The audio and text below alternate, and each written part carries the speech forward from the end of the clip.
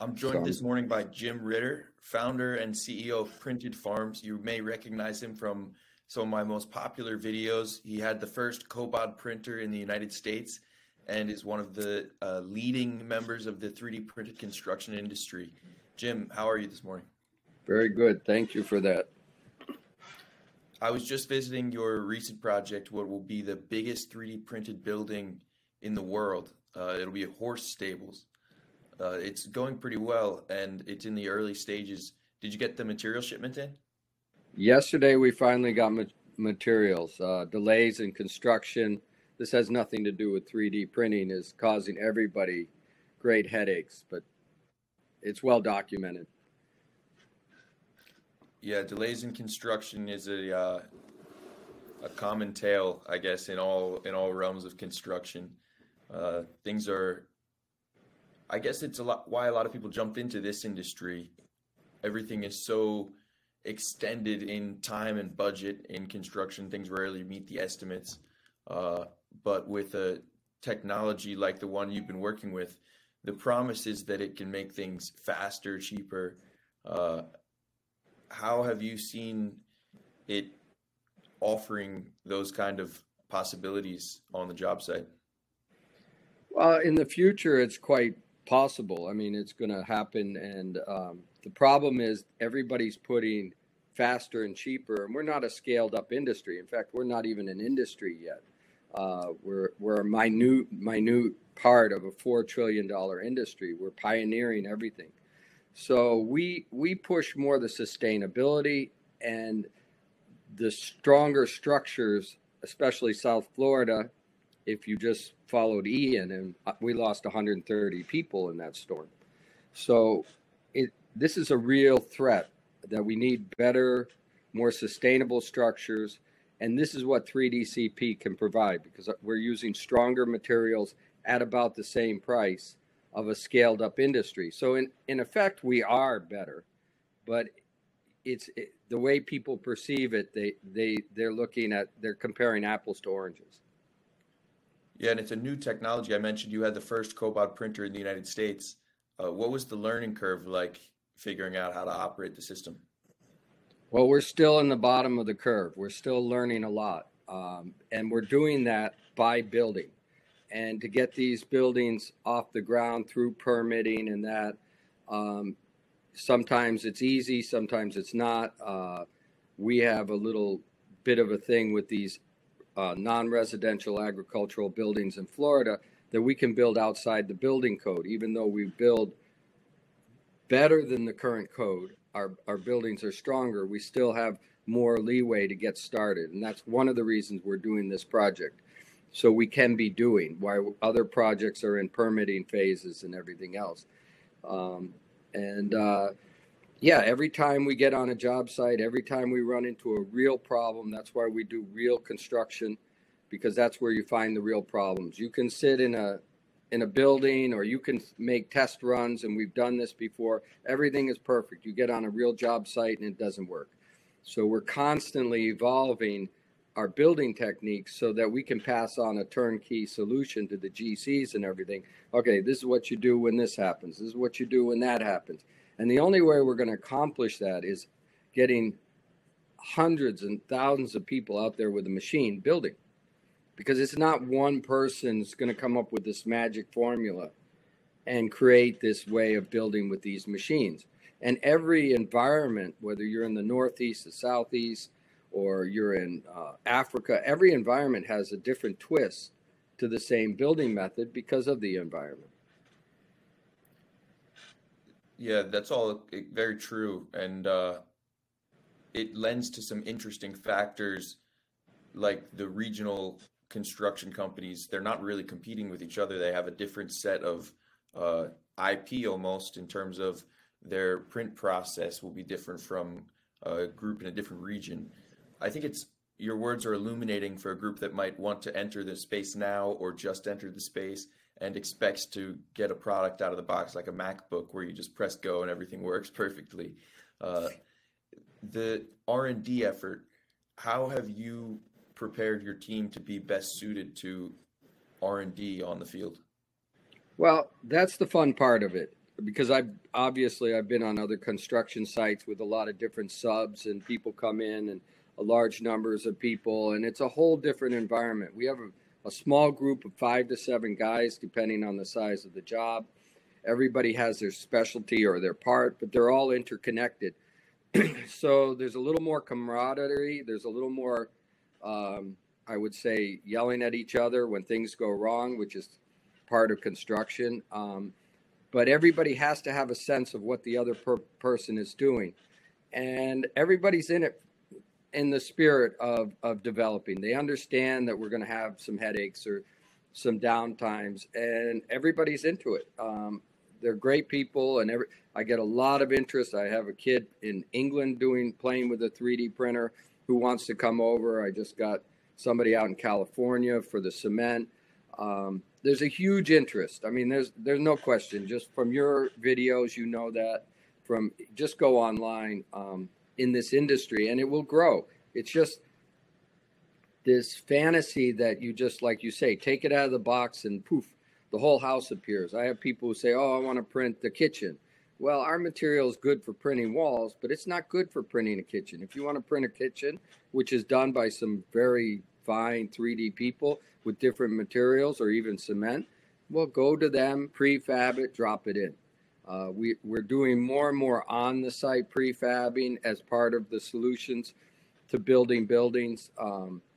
And this is what people have to see. It's not like the machine just magically cranks it out. The machine is limited in size. You have to move the machine. You have to do this. You have to do that. It's a building process. When you say on-site prefab, do you mean printing something out and then moving it, bringing the printer to the job site and printing something somewhere other than its final resting place? Yeah, we did that in Tallahassee. You did that film. Mm-hmm. They can refer to that film. I'm sure you have a number to it, but yeah, the front that right was the key that sticks out. Yeah, we printed in a bedroom and brought it out. There was a lot of pushback to do that. That was one of the principal reasons besides being the first permitted house, we wanted to prove that concept because we knew we needed to do that in the future for building. Every build we do, whether it's this build, which has a lot of prefab components, or others, it's not just to build the biggest building. It's to, okay, how do we solve this problem? How do we build a large building with a small machine? You know, you're not going to go out there with 100 by 100 machine every day. Sometimes you have limitations on your site space. This is another problem. You get on site and the lot is just not large enough for a large machine. You've got to adapt. And this is what we enjoy, and also what we're working on all the time, making real-time solutions to real-time problems, and then showing the people, hey, here's the building. These were the problems. These are the costs. We never say, oh, it's cheaper, it's faster, because you can't be faster when you're learning. You can only be faster when you've done it 100 times. That's like any sport. You practice, and you have to practice till you're perfect, till it's mindless. Well, when you're constantly adjusting what you're doing, you're thinking all the time. So you're slower. It's just natural. It just can't be. I mean, a lot of the preconceptions of 3D printing they just don't make sense. Yeah, in one sense, it's practice in terms of the operators, the communication on site. In another sense, the research and development is still improving whether it be from the material side. I know you've worked with a lot of different material companies over the years, and also mixer pump systems. I know that's been a headache of yours, and you're coming up with some clever solutions. That the printer itself is fairly competent, I would say, but there were still some tweaks that you were mentioning you'd like on the system. So as much as we can practice, you're still developing the best practices in terms of reinforcement even. I guess, can you shine a little bit of light of all the effort that you've gone into finding some of the best practices I guess let's start with materials. Well, obviously we're in South Florida, and one of our biggest problems is heat. And heat accelerates the materials in their setup time. So we've had some materials set up in hoses. Everybody's had this problem, but it's accelerated. So we literally have put what we call a chiller on the job, so that our water is about 50 to 60 degrees Fahrenheit, or about 20 centigrade, to help, so that by the time it goes through the hose system out of the nozzle, it's not hot. Material setup times with the material things. One of the things people don't realize is they just assume because the material works one way, one day it'll work the same the other way. There is certain degradation problems with the materials because we use super sacks. Everybody's aware of it. They're working on it. There's also the problem of the plant. You order a certain material, and this happens with conventional cements. That's why we test on any job site. You're testing every truck that comes in and saying, all right, is this what I ordered? And you'd be amazed at on how many sites it's not what you ordered. And maybe the variation is small enough that it doesn't matter, or maybe you have to rip it out. And this is a common theme in construction. So the evolution of the materials for the printers, so they're more printable, so they don't, if you have a great hydrolysis, I can't even speak English, but if you get only water on the outside of your mix, but it's not mixed totally, and so you're drying at different times, that's one of the problems. You have large cracking issues, so you have to hydrolyze your material homogeneous, get it to the site, so it's what they call it the rheology. So the rheology is working to the best ability so that you can have a homogeneous print. And yeah, this is a little bit the art, the material to printing. It's not the machine. It's the guy running whatever mixing system you have. And like you said, we're working on some innovations, and obviously we haven't tested these innovations to make those problems go away, and so that's simpler. Most people don't want our problems. They want to come in, get the machine, and turn it on and do what you say. But in any construction, anybody who's been in construction, there's always issues. There's always new issues because something comes up that you didn't expect. And that's with traditional construction sites. Everywhere. I mean, that's construction. Construction is a lot messier than people think, just as orthopedic surgery. I've been there with animals and myself. When they put a pin in you, you wouldn't want to be there in that surgery. They take a drill, literally a big ass drill, and drive those pins into you, and they take big hammers. You glad you're asleep. So people don't really see the construction process, and we're doing this with a new tool, with new materials, and addressing the problems. And again, it's not gloom and doom. It's just a process. You don't get from A to B to C without doing the process. This is my biggest lecture to everybody. It doesn't matter what you think or what the future is, which is what you said. These are robots. They will evolve. We'll have more automation. It's all coming every day. They're doing it faster through the computer. But you still got to bring the people up to speed. You got to train the operators. You got to train the slicers. You got to say, no, this doesn't work. Yeah, that works over here, but it won't work in real life over here. And that's what we're doing in Printed Farms. We're working with some colleges. We're trying to educate people how it is in real time. And then, of course, utilize their innovations to advance the industry. So the first project I visited of yours was a 2-garage agricultural garage for some farm equipment at your horse stables at your house, right? Correct. And I've never had a complaint from the tractors. They love it. Never said a word. So no, that's worked out very well. There's a story there because I'm a little cheap and lazy. We got to the finish of it up to the top, and I was going to match the roof systems. If you go there, it's a little cube, and all the other buildings have truss roofs, and I was going to put a truss roof on to match the systems. Well, I never got there. And COVID, we did this during COVID, and we had some issues. And we just threw some sealer on this concrete poured roof that we did, which is on our Instagram videos. and I've never had a leak. And the ceiling of the poured roof to the other, we don't have a membrane, need a drip edge. We got some marks because we don't have a drip edge. But the point is, a lot of what we did there as prototypes worked better than expected, which seldom ever happens. But we drew it up on paper. That was also a non-residential ag building. We drew up what we wanted to do. We did engineer the tie beam, which is only 6 inches wide compared to a normal beam of 8 inches wide. And it's 34 inches deep, which is, as you know, if you take a board and put it up, that's a much stronger surface than if you put the board flat. It's the same concept. So that beam was, the structural engineer and myself, we went around about it, and I'm just chicken. So that's so overbuilt. It's amazing. We have a lot of rebar in it. Again, we overbuilt it because we didn't know what we were doing. But that was the prototype for the Tallahassee project, and honestly, for the project we're doing today. Mm-hmm.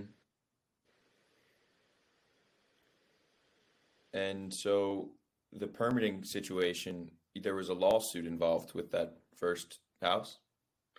No. Or the first garage, sorry. No, there was a 1998 law when I first came back from Europe to build. It's a long story, but basically the village went after me and refused to follow the law. And the law was from 1998. It's the Right to Farm Act, which allows us to build outside the building code non-residential agricultural buildings. The village just wanted to assert control. You see it in modern politics today. We won.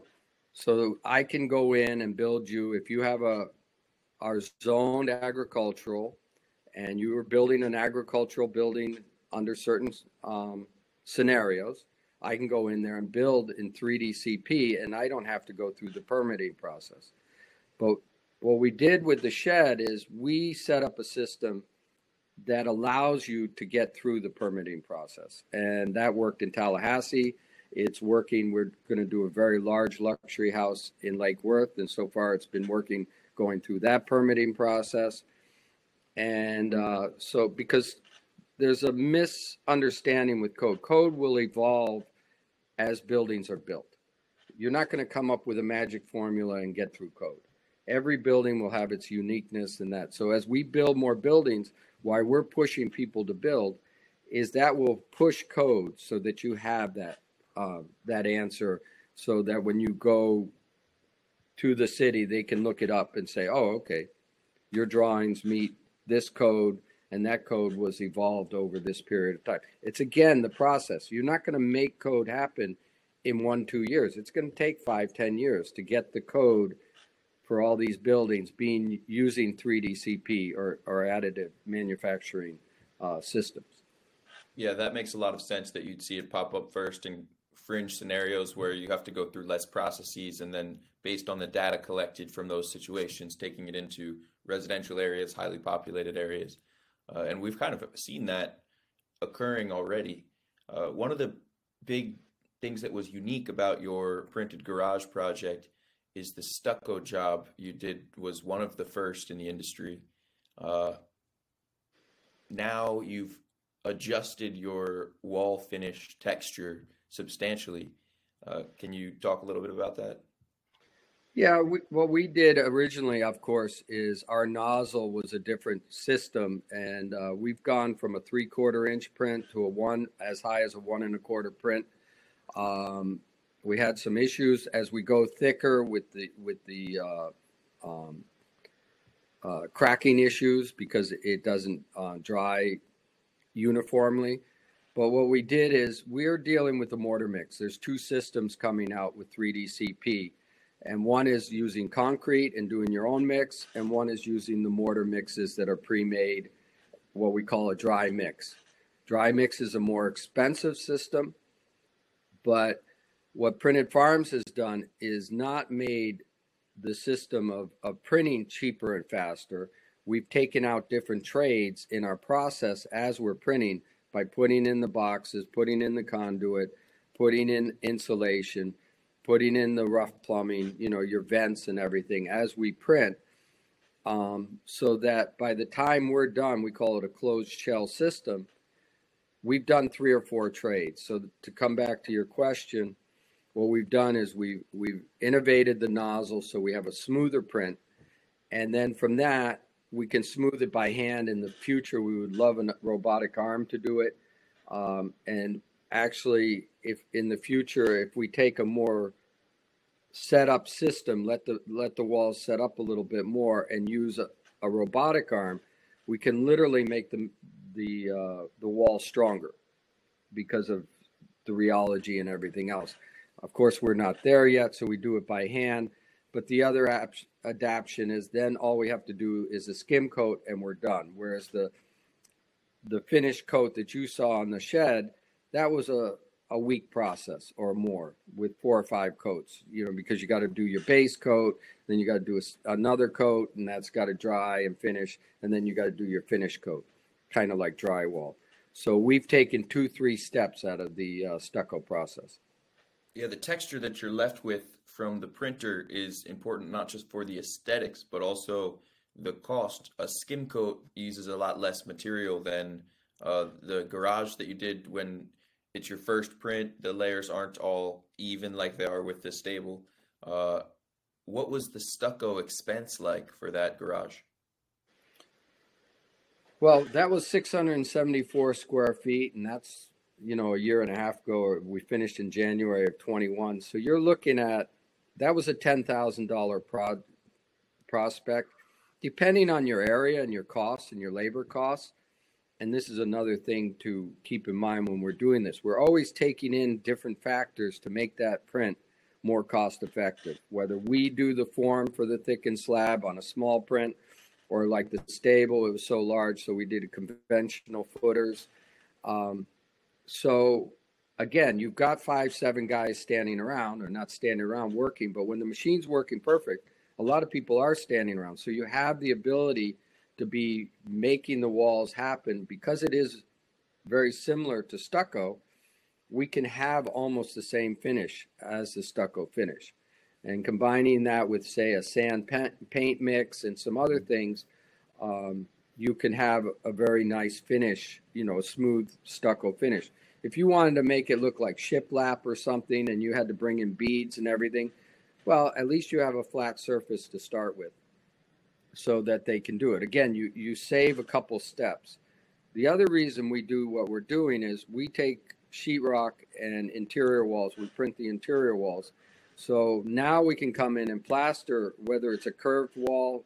Somebody from Miami sent me a wonderful drawing of a house. They call it the Cloud House. Fantastic thing. There isn't a straight line on that in this whole building. Well, if you had to sheetrock that would cost you a fortune. But we can come in and just plaster, and we've done some tests on some curved walls. I don't know if we posted it on Instagram, and it just, smooths out and you have your finish. And a plaster wall for me is much, much nicer than sheetrock. I am not a sheetrock person. Plus the flooding, if you flood, you can, you don't have the problems you have with sheetrock of tearing the whole building out. Yeah, your Instagram is @PrintedFarms if people want to go check that out. And it's in Florida, you have an interesting set of parameters you need to be prepared for in terms of hurricanes, potential flooding. How does this material compare in those circumstances to traditional construction, mold? We're far superior, and that's what we push, a sustainable building, because when as you know, if you take a cross section of a printed wall, it's a homogeneous structure. When you would take block, and people forget this, the mortar mix is a very brittle, soft material. So when you have a flood situation, that material disintegrates. So now your block breaks down structurally to its base self. And if you've ever taken a cement block and dropped it, it just shatters. If you take a section of our walls and drop it, move your feet because it's going to not shatter. And so this is where we're superior to block systems, which we are compared to all the time. Obviously, a stick house or a wood house, we're far more sustainable than those systems. And our material tends to be almost impervious to air movement, which gives us a tighter insulation factor without any insulation, because your R factor is basically the air movement through the building, the transfer of heat and cold. Well, because our walls are so dense and impervious, we have a big mold issue in Florida with block. We haven't seen that yet. Of course, we don't have buildings around for 10 years. We don't have this transfer of heat and cold. We've seen that in the shed. So our R factor is much higher, even without insulation. And then, of course, the water doesn't get in because our material is almost impervious to water intrusion. We're going to do a pool on our next project, printed above ground because we can't print underground yet. And we're going to use the material to print the pool because it's perfect pool material.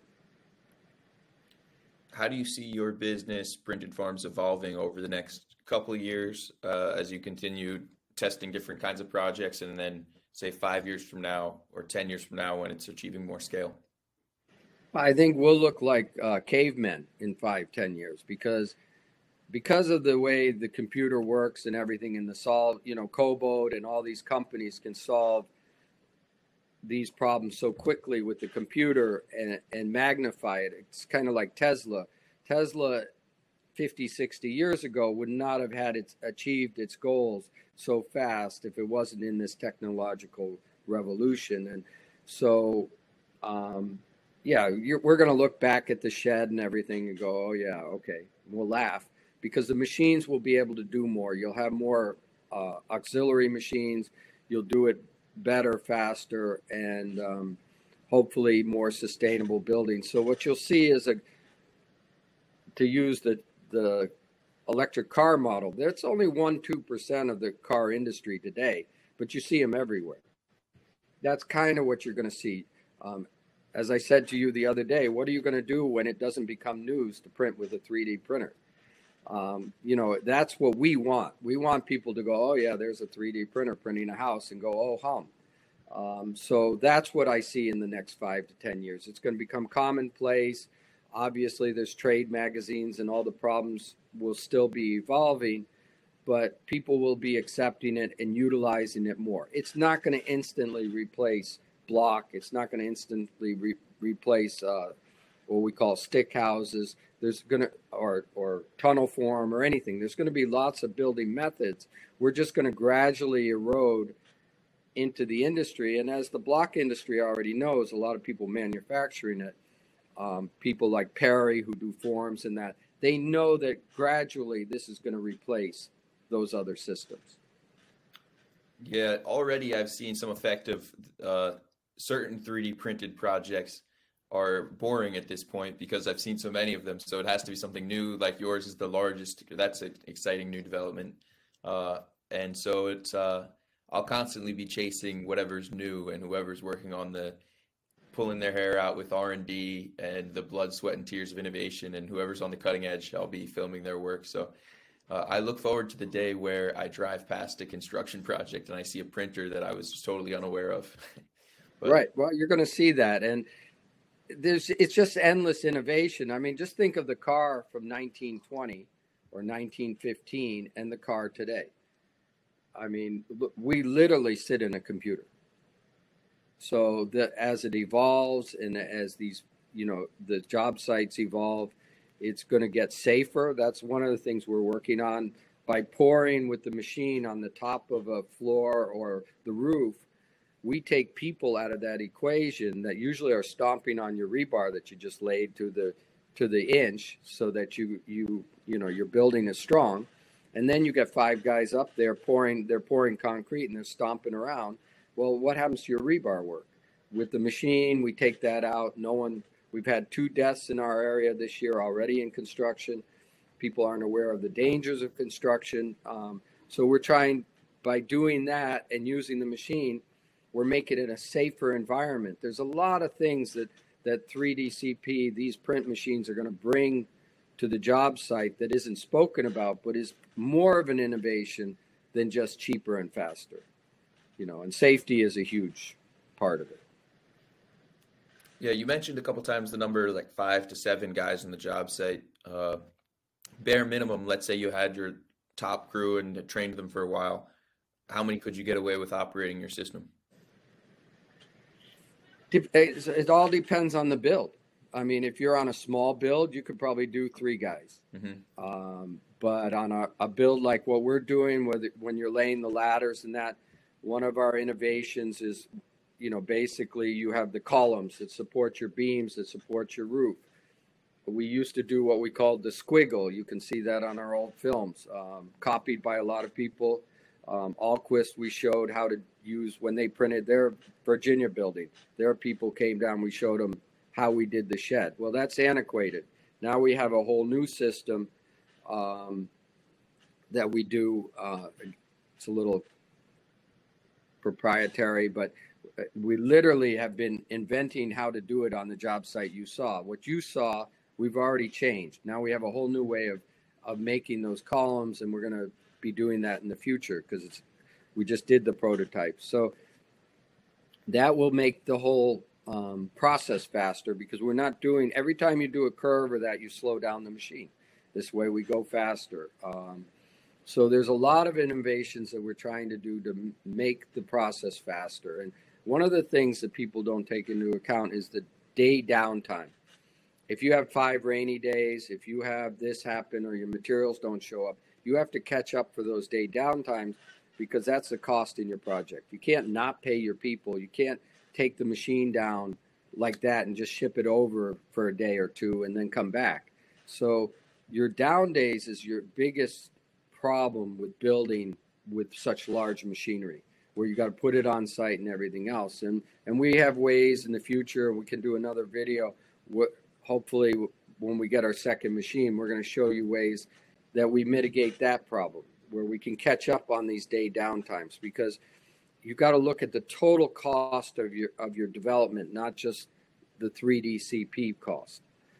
Oftentimes they only quote the cost of the print material. They don't quote all the other concretes that go into the building process, the downtimes, things like that, material, machine breakdowns. When I started this project, every machine broke except my 3D printer machine. That was running. My telehandler broke. My generator went down. You name it. So this is typical building. Yeah. What broke the telehandler? There was some wire, some safety wire that, as the machine jiggles, it's a used machine, and it came off, and we're standing there can't turn it on. We had to hot wire it. And now we know that. Now we can find the wire. I mean, this is building. And, there is no magic bullet when you start different techniques to building. This is what I'm saying. Everything has to be integrated again, even though you're doing the same process. We still build with vertical loads. We still have foundations. We still have beams. We still, everybody thinks it's a different way of building, but the building methods are the same. We're just integrating new technologies. Yeah, it's great that there's an existing MacGyver mentality in the construction industry of people having to figure out how to make something work on site, because then when new things come along that require a lot of that type of thinking, there's people who have the street smarts and wisdom to be able to handle those situations. I guess we just need more of these machines out there so that more people can be figuring out how to get down and dirty with them on the job site, instead of everything they learn in the classroom and in a warehouse situation. You mentioned you're getting your second printer delivered soon, so that's certainly part of scaling up your business. Will you be primarily an operator, or are you a distributor? Will you sell printers in Florida? Well, we want to sell machines and material. That's our main goal. But in order to sell them, we found we had to create this map or roadway for people to purchase them. Everybody calls us, how much per square foot? What's the return on investment? We have a 3-year return on our investment we finally calculated. So only by doing real projects are we enabling people to want to do what you say. And we call machines boots on the ground. We need boots on the ground. We need people printing. There is no shortcut until you see 1,000 machines out there. And that's not a large number of machines. It would take 10,000 machines to meet the demands of 125,000 houses a year in Florida. All right, just do the math. And so people don't understand. Me with one or two machines is just a blip. We need those machines on the ground, and they're expensive, and it doesn't matter if we had all the answers, which we don't. People still look at new ways of doing it. The construction people, that's developers, GCs, they're leery about going that way. They know their profit margin and what they do. Why should they leave it? So we have that cultural thing there. I think the biggest problem we have with 3DCP is the cultural thing, not the doing. I think Adrian, who works with me, as you've met, is phenomenal. Talk about the MacGyver. He's the MacGyver of the group, not me so much. He's always, in fact, I have to set him down because he's always changing everything. He's inventing every day, and it's like, no, we can do this the same way twice. But this is what we have to do. This is the goal we have of selling machines, and that not only to further the industry, because I'm getting up there in age, I won't see a lot of this. I'm almost 70. I'm cruising closer to 70 than you are to 30. And, I'm honest, 20 years, what are we going to do? But it's going to be these next 10 years where you'll see a very large growth, but then it'll slow down. But you're still going to be growing over the next 20, 30, 40, 50 years.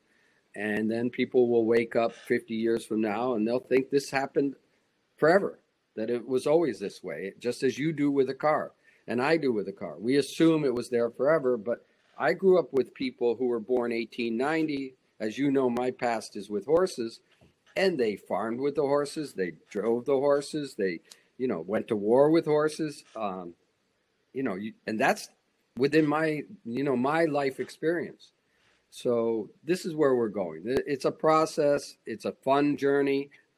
We need people to buy machines and go to work. And we're there to train up the crews for them, teach them what we know about building. Obviously, they're going to outstrip us over time and, build the industry. Yeah, you mentioned at one point, like for what we know or something, a little bit minimizing your experience, but the truth is that printing in the third building, you're among the most experienced construction printing companies in the world. So there's not, you're in a new area and having to figure a lot of this stuff out. There's nobody with the answers. No, but think of a baby walking. That baby might be an Olympic athlete, the world's fastest runner. But still, if you take the old films of that runner, you take the Olympic film that you have today and you take the old film, this is where we are. We're taking baby steps. We're stumbling a little bit. We look a little awkward, but it doesn't mean that it's not the way to go. There's a lot of things that we have to do in our society, and I'm a proponent of sustainability, green, electric cars like you have, I have. A gentleman is coming to meet me next week who wants us to 3D print EV stations because EV stations are growing.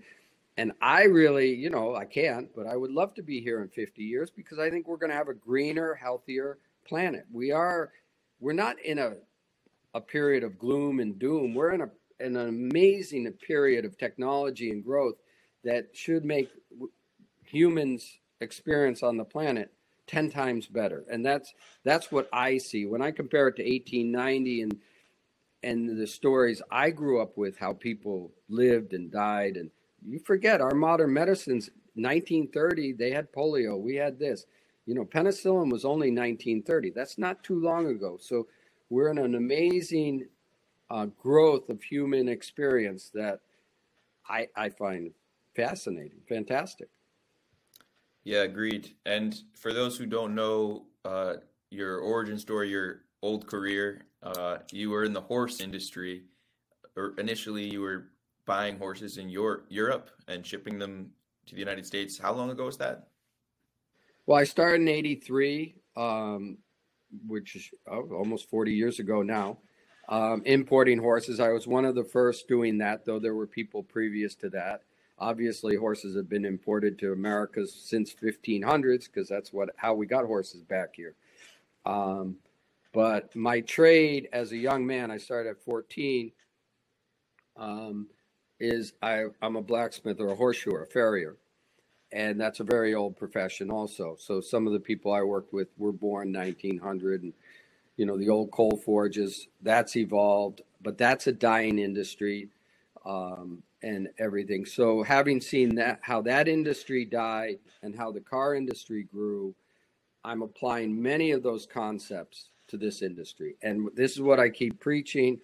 And I sound like, one of those old men you don't want to listen to, but you got to go through the steps. There is no skipping steps in any trade.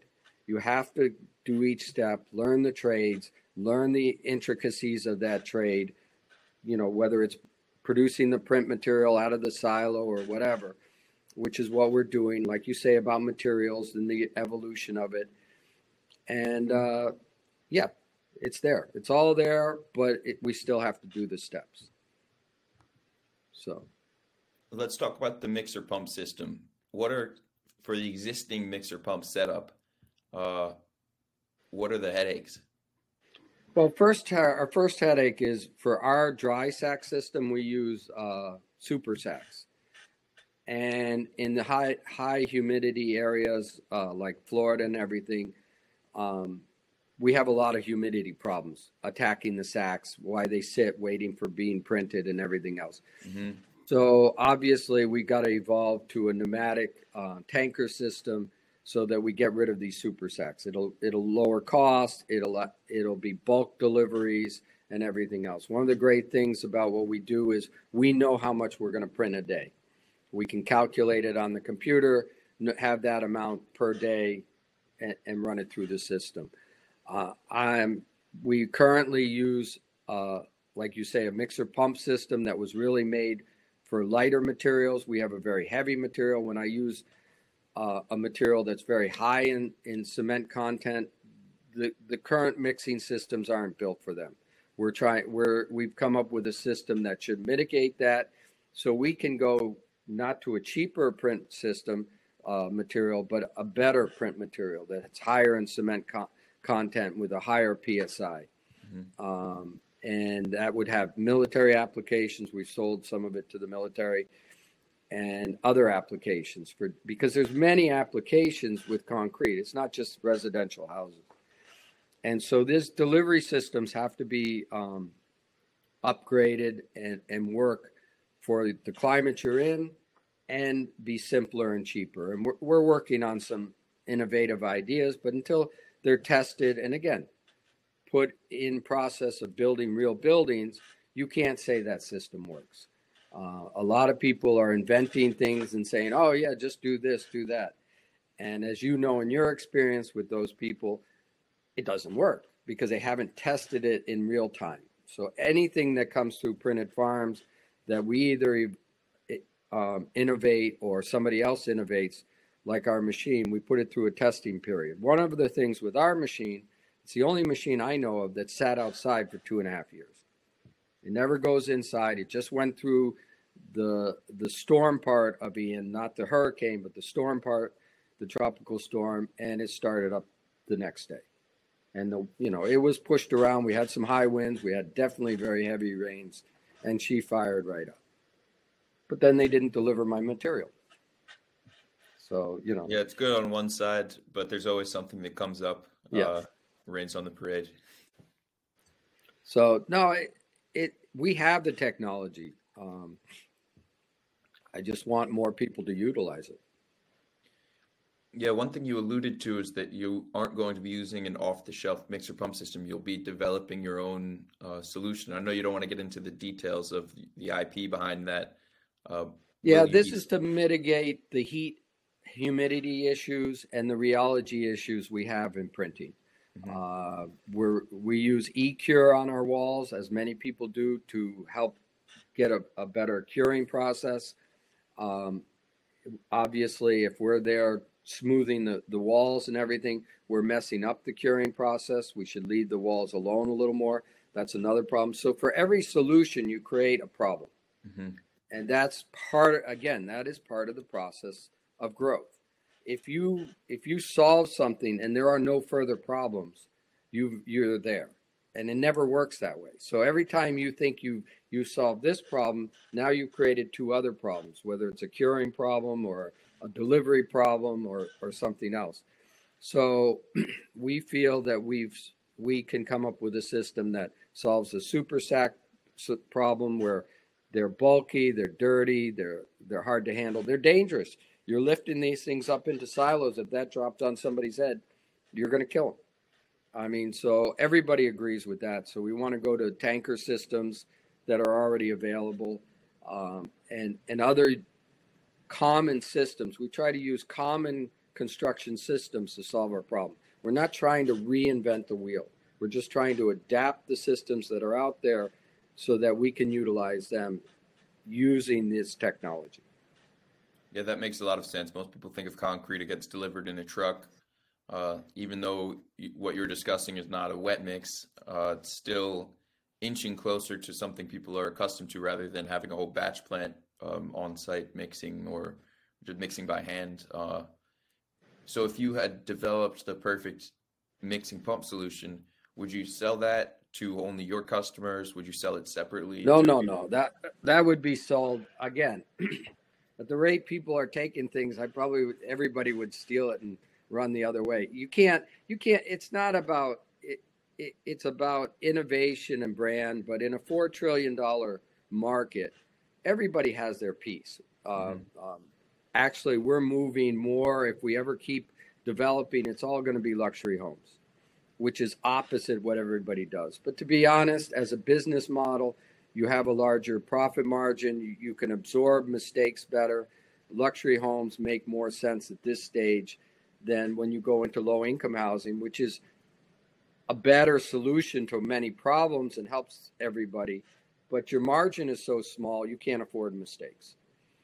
And so as a business model, we shy away from it. But if we come up with these systems and we sell them on the market, obviously we're going to have our part of the market, but somebody's going to take that system, adapt it to somewhere else and call it their system.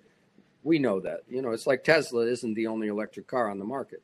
He took his patents, he gave it to the market and said, here to develop the industry. Why? Because he sells batteries. We're doing many similar things. We want to grow the industry because if we don't, we're only shooting ourselves in the foot. To hold on to your all your knowledge, and some of the companies want to do this in cloak and dagger and secret and you can't see this. It doesn't help the industry. We have to be transparent. We have to show things. We have to protect ourselves to a certain degree on certain issues. So I'm not going into detail here, but overall, if the industry is going to grow, we have to be honest. Okay, there's a lot of problems, but there's a lot of upside. Buy a machine, go out there. We're getting paid for this project. It's a cost plus project of 20%. We're not going to lose money on this project. So if we can use this model, you can use this model. You can go out there. I can get you clients. We'll pay you cost plus.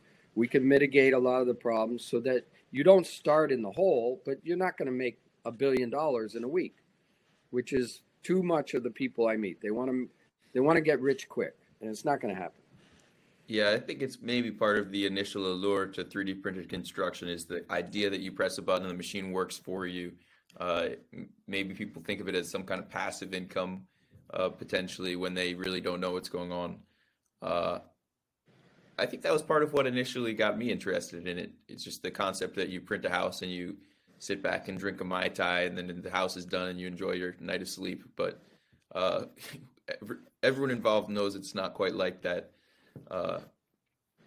It's an interesting concept. It seems your business model will be, if I could sum it up, guiding people towards navigating this new industry.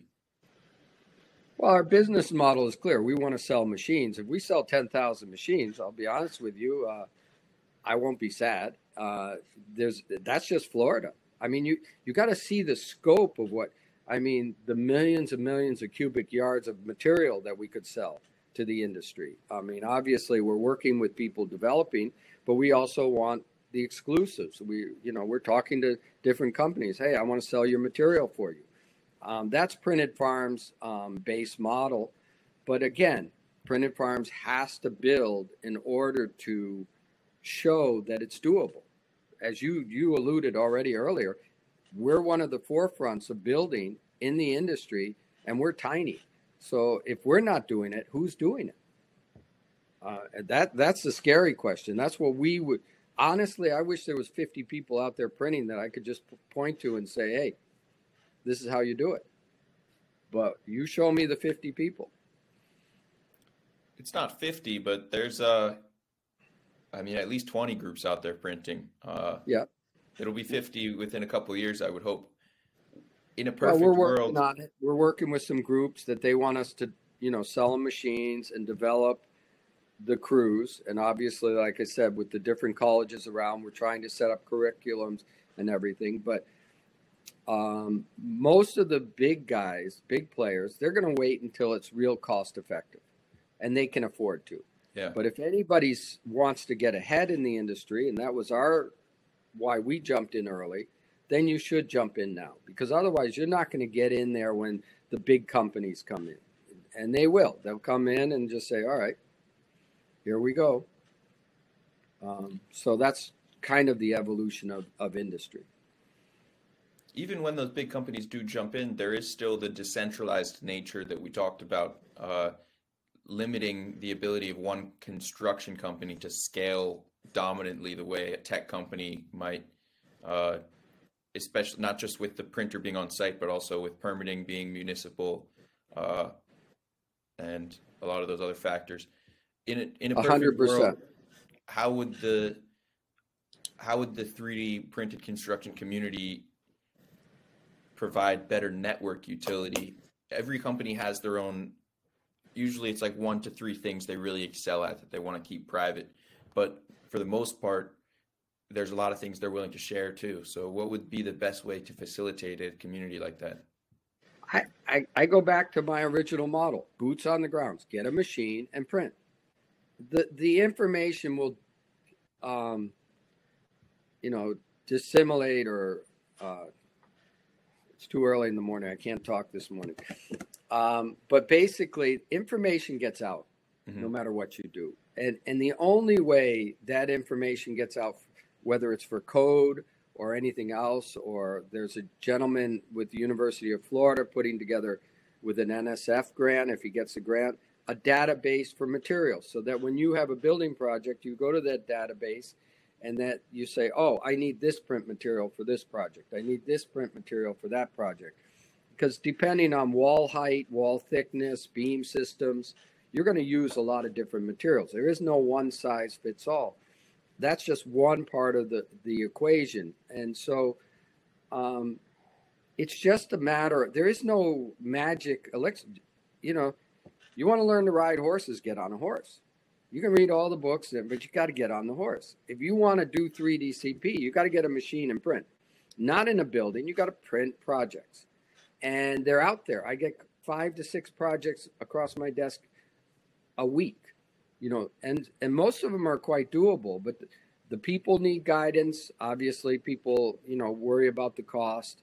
And in today's environment, we can't give a quote, because that's conventional or not, because the prices are changing so fast. So for me, the only solution, and that's why we're doing it, we do what we say we do, is print. I like that answer. It's not wishy-washy. Some people will say we all have to stand in a line and hold hands and move forward one step at a time. But your answer is not dependent on other people. It's just get to printing. And if you get it done, then you'll learn, and you'll learn from other people, and the information will dissimulate or disperse, or however it gets around through the grapevine. And yeah, I really like that answer. People just need to get out there and do it. Yeah, well, take the shed. When we bought the machine, we ordered our machine December 2019. Well, what happened in the spring? We had COVID-19, and Kobo couldn't come and train us. I had never seen a 3D print machine except in Denmark when I helped them on a project to get a feel for it. None of my crew had ever seen a 3D printer. We knew how to build. Adrian and I knew how to build, but that's what we did. We didn't have, I said, all right, we're going to do this, this, and this. We did it. Not great. We made a lot of mistakes. I could catalog them. And that's how we learned. And ironically, what most people were telling us, because we didn't know, we did 180 degrees the other way just to make it work. And that's how we are in the position of building that we are. We did things different. So I don't want to tell you how to do it in your area. I want you to go out there and do it.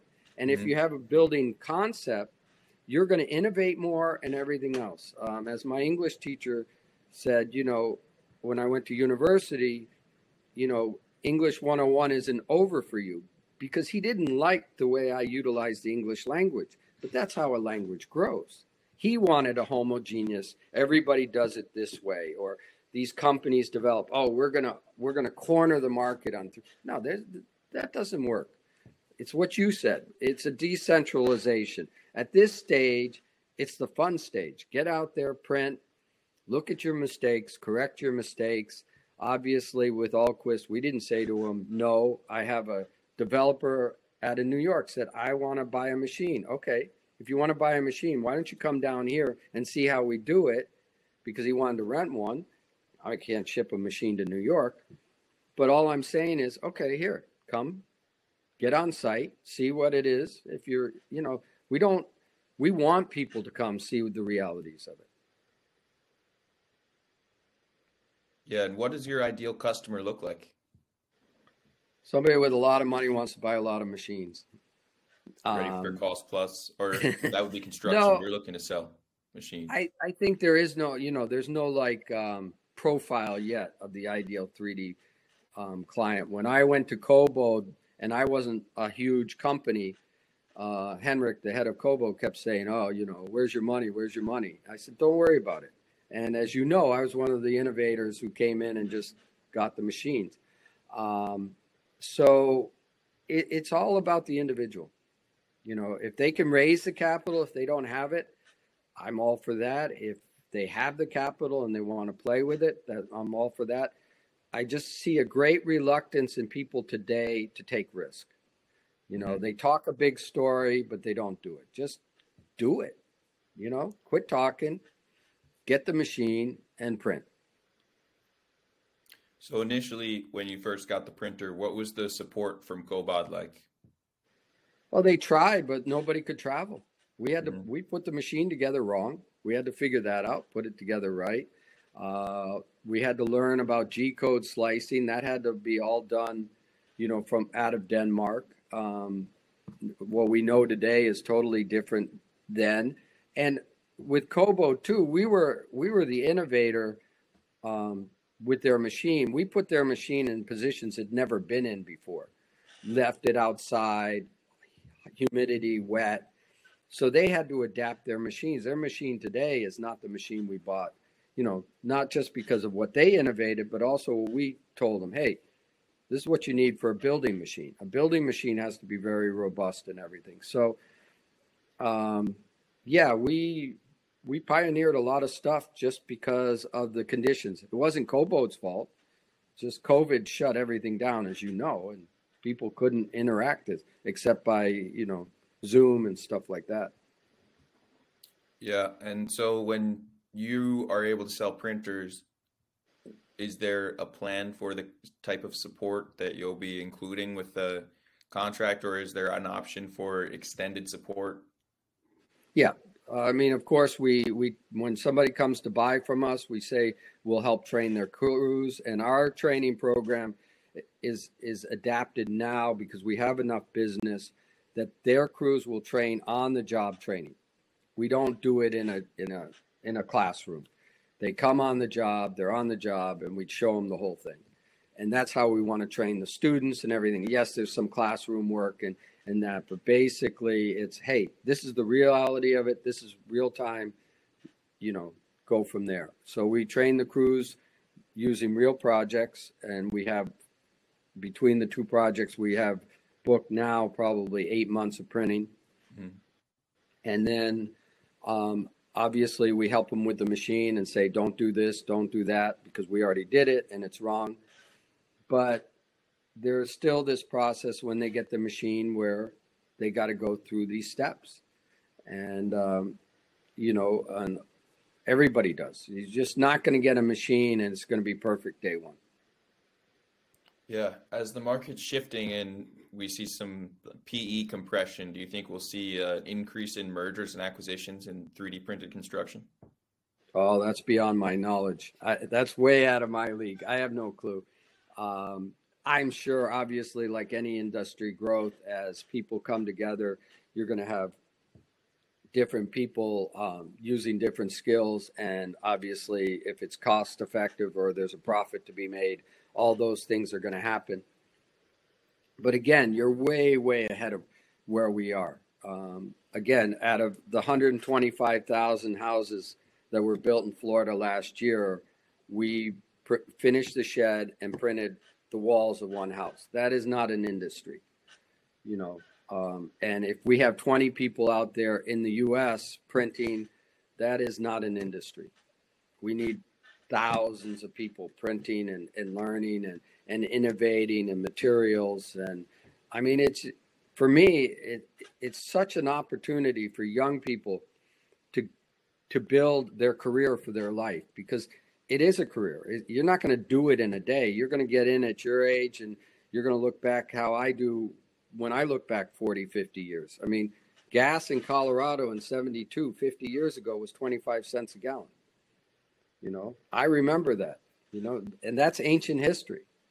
You know, for you, it's inconceivable. I don't know, you know, so, yeah, so it's going to go by very fast, but it's going to grow and you can be part of the future, the way the future goes. This idea that you can turn things back or keep it the same is one of the things that I don't understand with people. You can never keep anything the same. Everything is evolving, and you have to look to where it's evolving. You know, if you were in a car plant in the 50s and you wanted just people on the assembly line, well, you were screwed. It's robots today. And that's what's going to happen with the building industry. Whether you want it or not, whether I do it or somebody else does it, it's going to evolve. And it's a huge opportunity. Yeah, I think young people see that and it makes it almost a self-fulfilling prophecy because they're not drawn to the traditional construction labor jobs. But as you've seen, there's no shortage of applicants for a 3D printed construction job site. Yeah, well, they don't understand. A lot of people, like you said, have a vision that they're just going to, like you do, sip coffee and not work. It's heavy work. It's hard work. Yeah, sweaty. You know, if you're a slicer and doing G codes in your office or your apartment or wherever you're doing it, okay, that's a different job. But if you're on a print operator on the job, you're sitting out in the sun, you're following every print. That's one thing that they have to do. You're constantly adjusting the extrusion as if the print material doesn't come through at the same ratio mix. So it's a long day, and you're setting up the machine, you're doing your dry runs, you're calibrating, you're cleaning up. That's what our operator does. They're not just sitting there, you know, with an umbrella and, you know, just pressing a button. It doesn't Some work groups that will way. post pictures of guys just sitting around eating Doritos. So the print's going well. Yeah, I mean, you can do that for a minute, and then you turn around. The minute you get into that, and we've had this happen a lot, we're all standing around smiling, and then you hear this scream, and the print material goes to hell, and everything goes wrong. You got to be on your toes 24/7. And so, Yeah, have you noticed a decrease in those events that require you on your toes? yes, obviously, as we get better and better, and we do more and more projects, and the crew gets trained better, obviously they're less. But you have other problems or other issues, whether they mix. We once had a mix come to us that wasn't. They admitted they didn't blend it right, and you put it in the hopper, you start printing, and it was a disaster, and you got to tear it all apart. I mean, so you know, it is construction. But again, when you look at the opportunities, again, the guy from New York, a young man in a family business, he wants to go this route. Yeah, if he can convince the rest of the older people like me to go that route, I think they will. So I see logarithmic growth in the industry over the next 5 to 10 years. I think, you know, it's quite conceivable that you will have forgotten about, you know, in 10, 15 years, printed farms. and what we did, and you'll be dealing with some other person who came up with my vision is a drone that comes in and prints. I mean, I don't know how it would be done because of the weights and everything, but somebody's going to come up with that. I mean, there's going to be innovations that make us look prehistoric. Yeah, I filmed some guys called Terran Robotics in Idaho that had, or Indiana, they had a drone. They wanted to drop Adobe mud blocks to build a house for Habitat for Humanity. They started picking some stuff up. It's tough, but there's certainly groups working on almost exactly what you described. Yeah, I mean it's because of some of the problems I know. There's a lot of innovations that are going to happen, and again, building is not constant. Depending on what you're building, you're going to have different machines. And I know Putzmeister is working on a machine that has innovations that could be fantastic, but they haven't perfected it yet. And so yeah, it's exciting. I mean, I don't know. What are you going to do? You know, if you're into this kind of stuff, you know, if you want to go ride horses or whatever, or surf, go do that. But if you're into this stuff, it's an exciting time and a great time to get a machine, innovate, and develop your niche in the industry. You're not going to go broke. I mean, what we do, one thing Printed Farms does when we sell a machine, we have a document that we sign that will resell your machine if you want to get out. We Wow. need machines.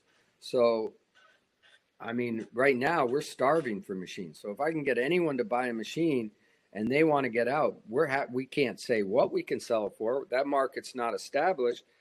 But I got a call from California the other day to buy a machine because their machine got stuck on the ocean for 5 months in the Panama Canal. I mean, That horror group just started stories come printing, I out. believe. Yeah. So I think the resale market's going to grow, the lease market. Yeah, it's just huge, different avenues for people to be in design, architecture, slicing, engineering for 3D printing, the actual building, which is what we normally talk about. That's our part. You know, the crew setup, you name it. Huge opportunities. Yeah, I mean, those are all different skills that need to be taught to a whole new army of people so that they can tackle the new type of construction, types of construction. I think a lot of those things will pull over to other technologies and may work with the drones or whatever the next technology is. Just having more robotics on the job site, I think, prepares groups more for the future and however things will develop, as unpredictable as that may be.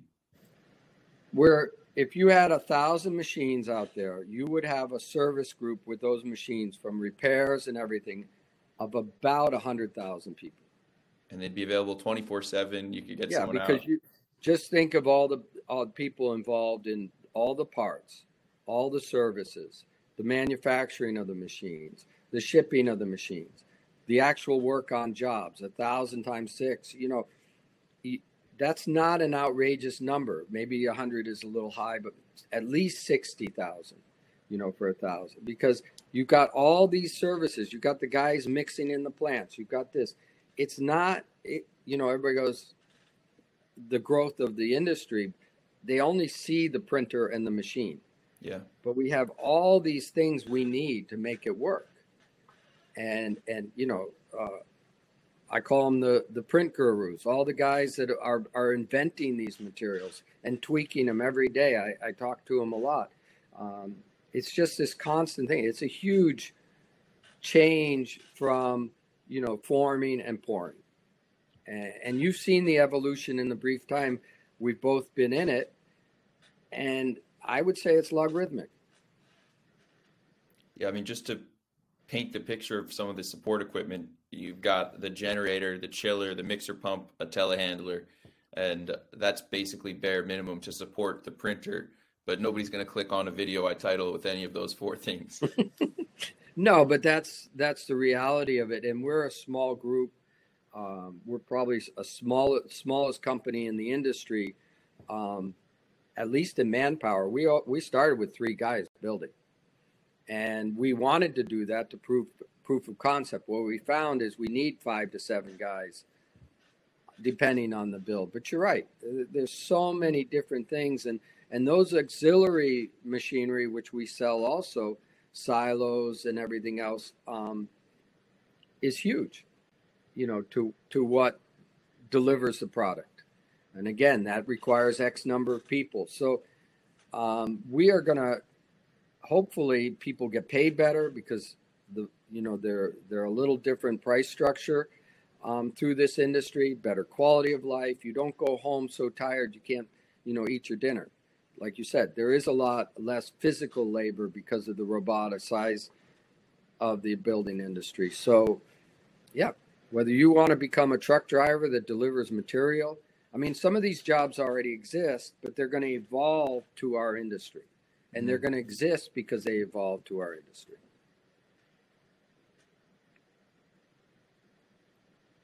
Yeah, certainly.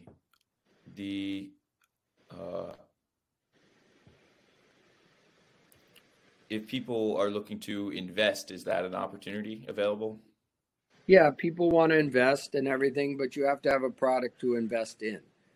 And Printed Farms has talked to different people, and people said, "Oh, I want to invest," but we had to do these steps, and you have to do different steps, so that there's many different kind of investors. Most investors want your company ready to grow big. That way they get in early. They get in at a time where it's very quickly the company, goes on the market, stock market or whatever. And everybody, you see it on the news all the time. They make a lot of money. We're more of a growth investment. And whether it's a company investment or that, because our growth is going to take some time for a return. And so that's a different kind of investor, somebody who's looking more long term. But if they're looking for the company to go all, on the stock market tomorrow and exponential growth, you saw it with the cannabis companies. They went on the market, people invested a huge amount of money, and then the stock dropped. So our industry is still growing. There's a lot of room for investment, but they've got to be knowledgeable investors who understand that we're going through this process and their return's going to come down the road. And as I said before, most of the people who come through to us think they're going to, get rich quick. They're going to, jump these steps, which you can't jump. And again, that comes back to my formula. Put 1,000 machines out there. Those steps are done quicker. We can go to that next step. Yeah, absolutely. The scale, a lot of good things, I guess, obviously will come with scale. It's an exciting time for the industry to be past some of the early first steps. A lot of people have heard about it. What's the sentiment been like you've had some government officials visiting your projects. Has that been a productive thing? Are they willing to implement rules to make this technology more applicable or more viable? Everybody is very interested in the technology. After Ian, I literally got some calls from the state of Florida, different departments. Everybody's super interested, but what you have to know about the public sector or the universities or any .org, they're very slow. I'm a proponent of developing the industry through the private sector because there is a profit here and it is viable and it is the future. So where you can go that way, and I'm all for it, and we discuss with it. I'm not waiting for those people to go through their channels, go through the steps, go to NSF. A lot of people go to NSF and they're waiting for their grant. They're waiting for this. And Printed Farms is doing most of its innovation through the private sector, like this third party who hired us to do this project. And then we have this big project to do a luxury home on the Intercoastal. That's an in-house project, but it's bank financed. It's all, permitted, everything else. So I find the private sector is more innovative, faster, and the way to go. That's where I concentrate. I don't go after grants or anything. And so if somebody wants to get involved, what do they need to know? Do they need a college degree? What does someone need to 3D print concrete? Um, I went to university, but I didn't finish my things. I went to Dartmouth 5 years for medicine, and I walked, rode horses. A person with a high school degree but an understanding of CAD could operate the machine. A person who has, again, a high school or college background with construction could do what I did, get a machine and develop. It's more about your construction knowledge than your machine knowledge.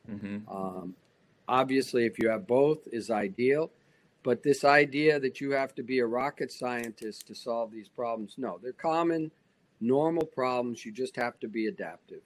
And so you don't, your education, that's the beauty of today. Universities and everything were set up because they had libraries and the knowledge was in the library. Well, we don't need libraries today because when I have a question, I Google it. So you have so much information out there to solve your problems that even 40 years ago we didn't have with the way this information age. And that's why it's logarithmic in the growth of any industry, because we have the access to so much knowledge if we want to access it. So, universities are evolving. Now you do them online. You don't need to go to the library and sit there. My mother was a librarian, so. But we have libraries. We're talking on the library. One of the largest libraries in the world is sitting in front of me. We just have to access that information. And some people will find it through a Google search. Yeah, whatever. I mean, your videos are information that the average person would never have seen 40 years ago. How would you have gotten it out? Now we go to YouTube, we go to your channel, and we see real time all these prints, all this, that, again, it comes back to get a machine. The problem is cost. People coming up with that kind of money, these machines are expensive. But if you can put the money together, and I may say this, in the scope of things, it's not that big of money. I know it's, to some people, obviously, it sounds like a large number, but when you put it in the scope of the building industry, more money is wasted on buying the wrong piece of property than on the wrong machine. I see it all the time. You buy the wrong piece of property, you can lose more money doing that than by buying a machine that you put in a container and it's not costing you money. But they don't see it. That's the cultural aspect of it that I don't understand. Yeah, my education question was a bit of a loaded question. I mean, some of the biggest contributors to the industry, even the people developing the printers themselves, working on the really hardcore engineering, they didn't even go to university or have any kind of degree. So I've seen people from all walks of life getting involved and putting in their 2 cents. And a lot of times it's the laborer with construction experience who started doing construction at 18, right out of high school, who has some of the best ideas to improve the print or improve the processes on site. 100%. And, I'll tip my hat to Adrian. He's a huge part of our growth. He's been with me doing other projects, conventional. Talk about a sheetrock ace. Adrian can do sheetrock like it's perfect. I mean, it's why I hired him in the first place. He does amazing work. But he's so into this technology and inventing so much. I literally told you I have to put a lid on it. Adrian, we got to do it 3-4 times before we change. We can't adapt so much. But yeah, it's more about your drive and your desire to get into the industry with these tools. Again, you can do it the other way or you can do it this way. There is no right or wrong. It's just about getting the job done. So at this stage, what does Printed Farms need the most to grow? Machines. We have the orders. We need people and machines. I should say that. I'm trying to develop systems right now because we have a new machine. I'm developing a new print operator, and he's had his own 3D business for 10 years, but when it comes to construction, he's not up to speed. So, and how to utilize it. So to get these people to understand the building process so that they can, run the machines and slice and that. And of course, the people to run machines like the pump mixer systems is not common in America. We don't use them for stucco as much. There's only one person who sells, well, we use the MTech in America. So that's what we need. We need machines on the ground. We need to educate people, and it will grow itself. That's what I'm trying to say is we're not going to make it grow. It's going to grow itself by people doing. There is no shortcut. You're gonna get a machine. You're gonna get a crew. You're gonna print, and talk to me in 2 years. If it was a young horse, I would tell you the same thing. You got to go through the process. You can't take a young horse and make him a finished horse. However you wish it, however you push it, it becomes detrimental to the process. The less you push, the more you just go with the flow. It's a little Zen. Live in the moment, live in the day, take it day by day. You're not going to, you have these dreams, fine, put them on the shelf and deal with the daily thing. And then you'll wake up in a year or 2 years like we have and go, wow, look what's happening. So it's a daily process. It's more of like you said earlier, it's an individual thing. You got to have that kind of person who can deal with it. Definitely. And you worked at some point with a company called Sinterform. Are you still working with them? Not right at the moment. We had some disagreements on some IP property. And obviously I got to protect the interests of Printed Farms. That's what we do. But they're a very good company. They're very adept. They will go out and print, they might even rent a machine from us. Mm-hmm. But on this project, it was more contractual. But no, Sinterform's a very, very good group. He's he's been at this for a while. He eats, breathes 3D printing. And, but that's an example of someone with some knowledge, but no money. And if he can get the investors behind him, he can go out and build. And I hope, I wish him the best of luck. Yeah, it's a tough time right now to be raising money, but it's an industry that people are looking to invest in, construction technology. And I think people are getting sick of software. There have been so many promises of software-only solutions that are going to revolutionize construction, but unless you're changing the way you build, you're really just adding more complexity.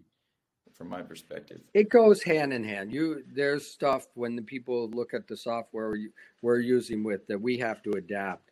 Lift time is one. The lift time is too slow. Well, then the concrete sets up. So it's not one thing. The software's got to adapt. Everything's got to adapt. Everybody's got to, grow. And it just comes down to that simple formula of doing.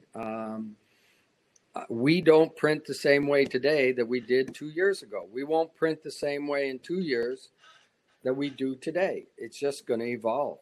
But again, if you try to look too far ahead and you keep coming back to investors, what people don't understand about investing is it's not free money. It's a loan. They're loaning you the money to give them back a return. You're not paying interest, but you got to give them a return. When you look at it like that, you got to be darn sure you're going to return that money. Okay, things go wrong in industry or business and people lose money in investing all the time.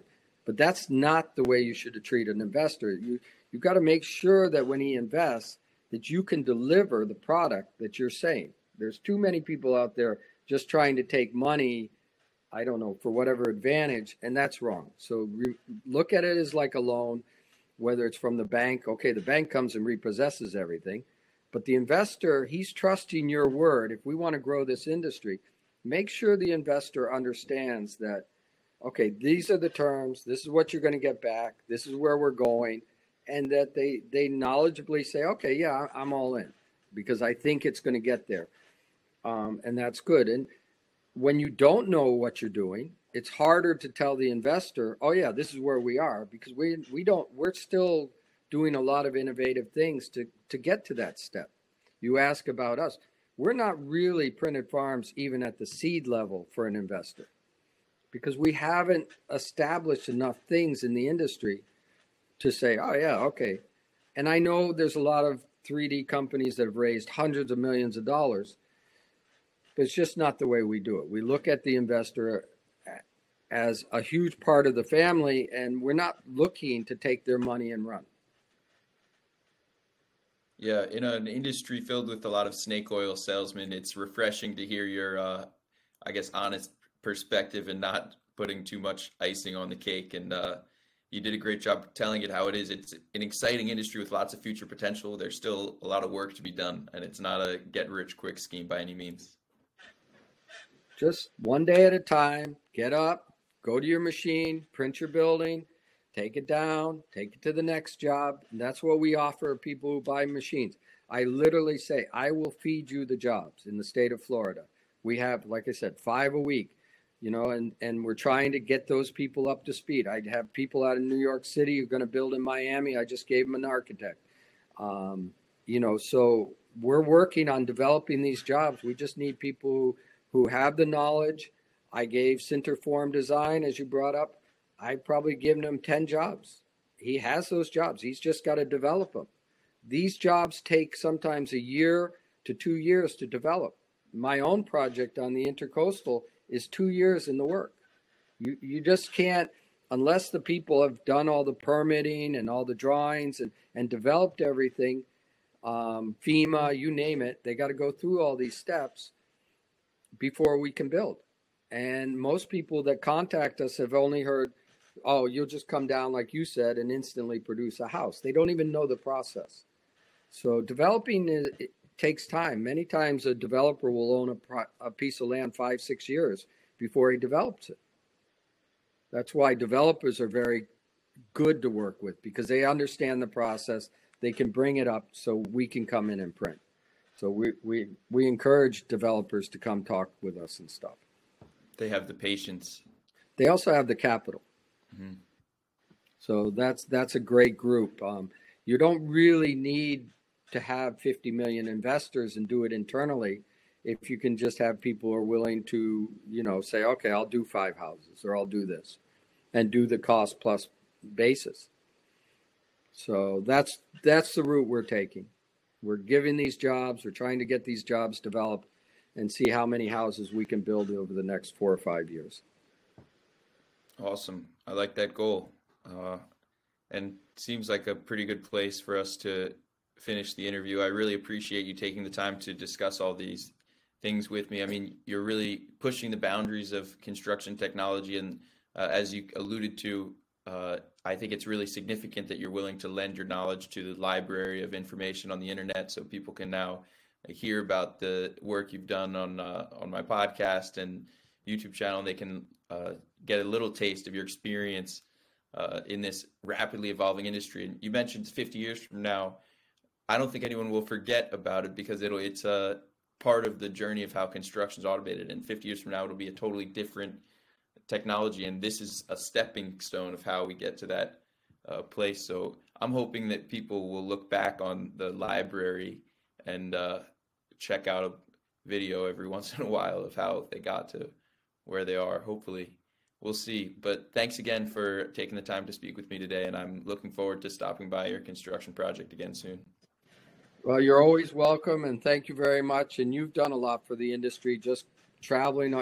I hate travel, so you're doing a great service by traveling everywhere and doing these films. It's fantastic. So thanks again. All right, I'll keep doing my job. You keep doing your job, and we'll see where it takes us in the next. Okay, and I'm all for a drink anytime. That part I can do. Yeah, cool. All right.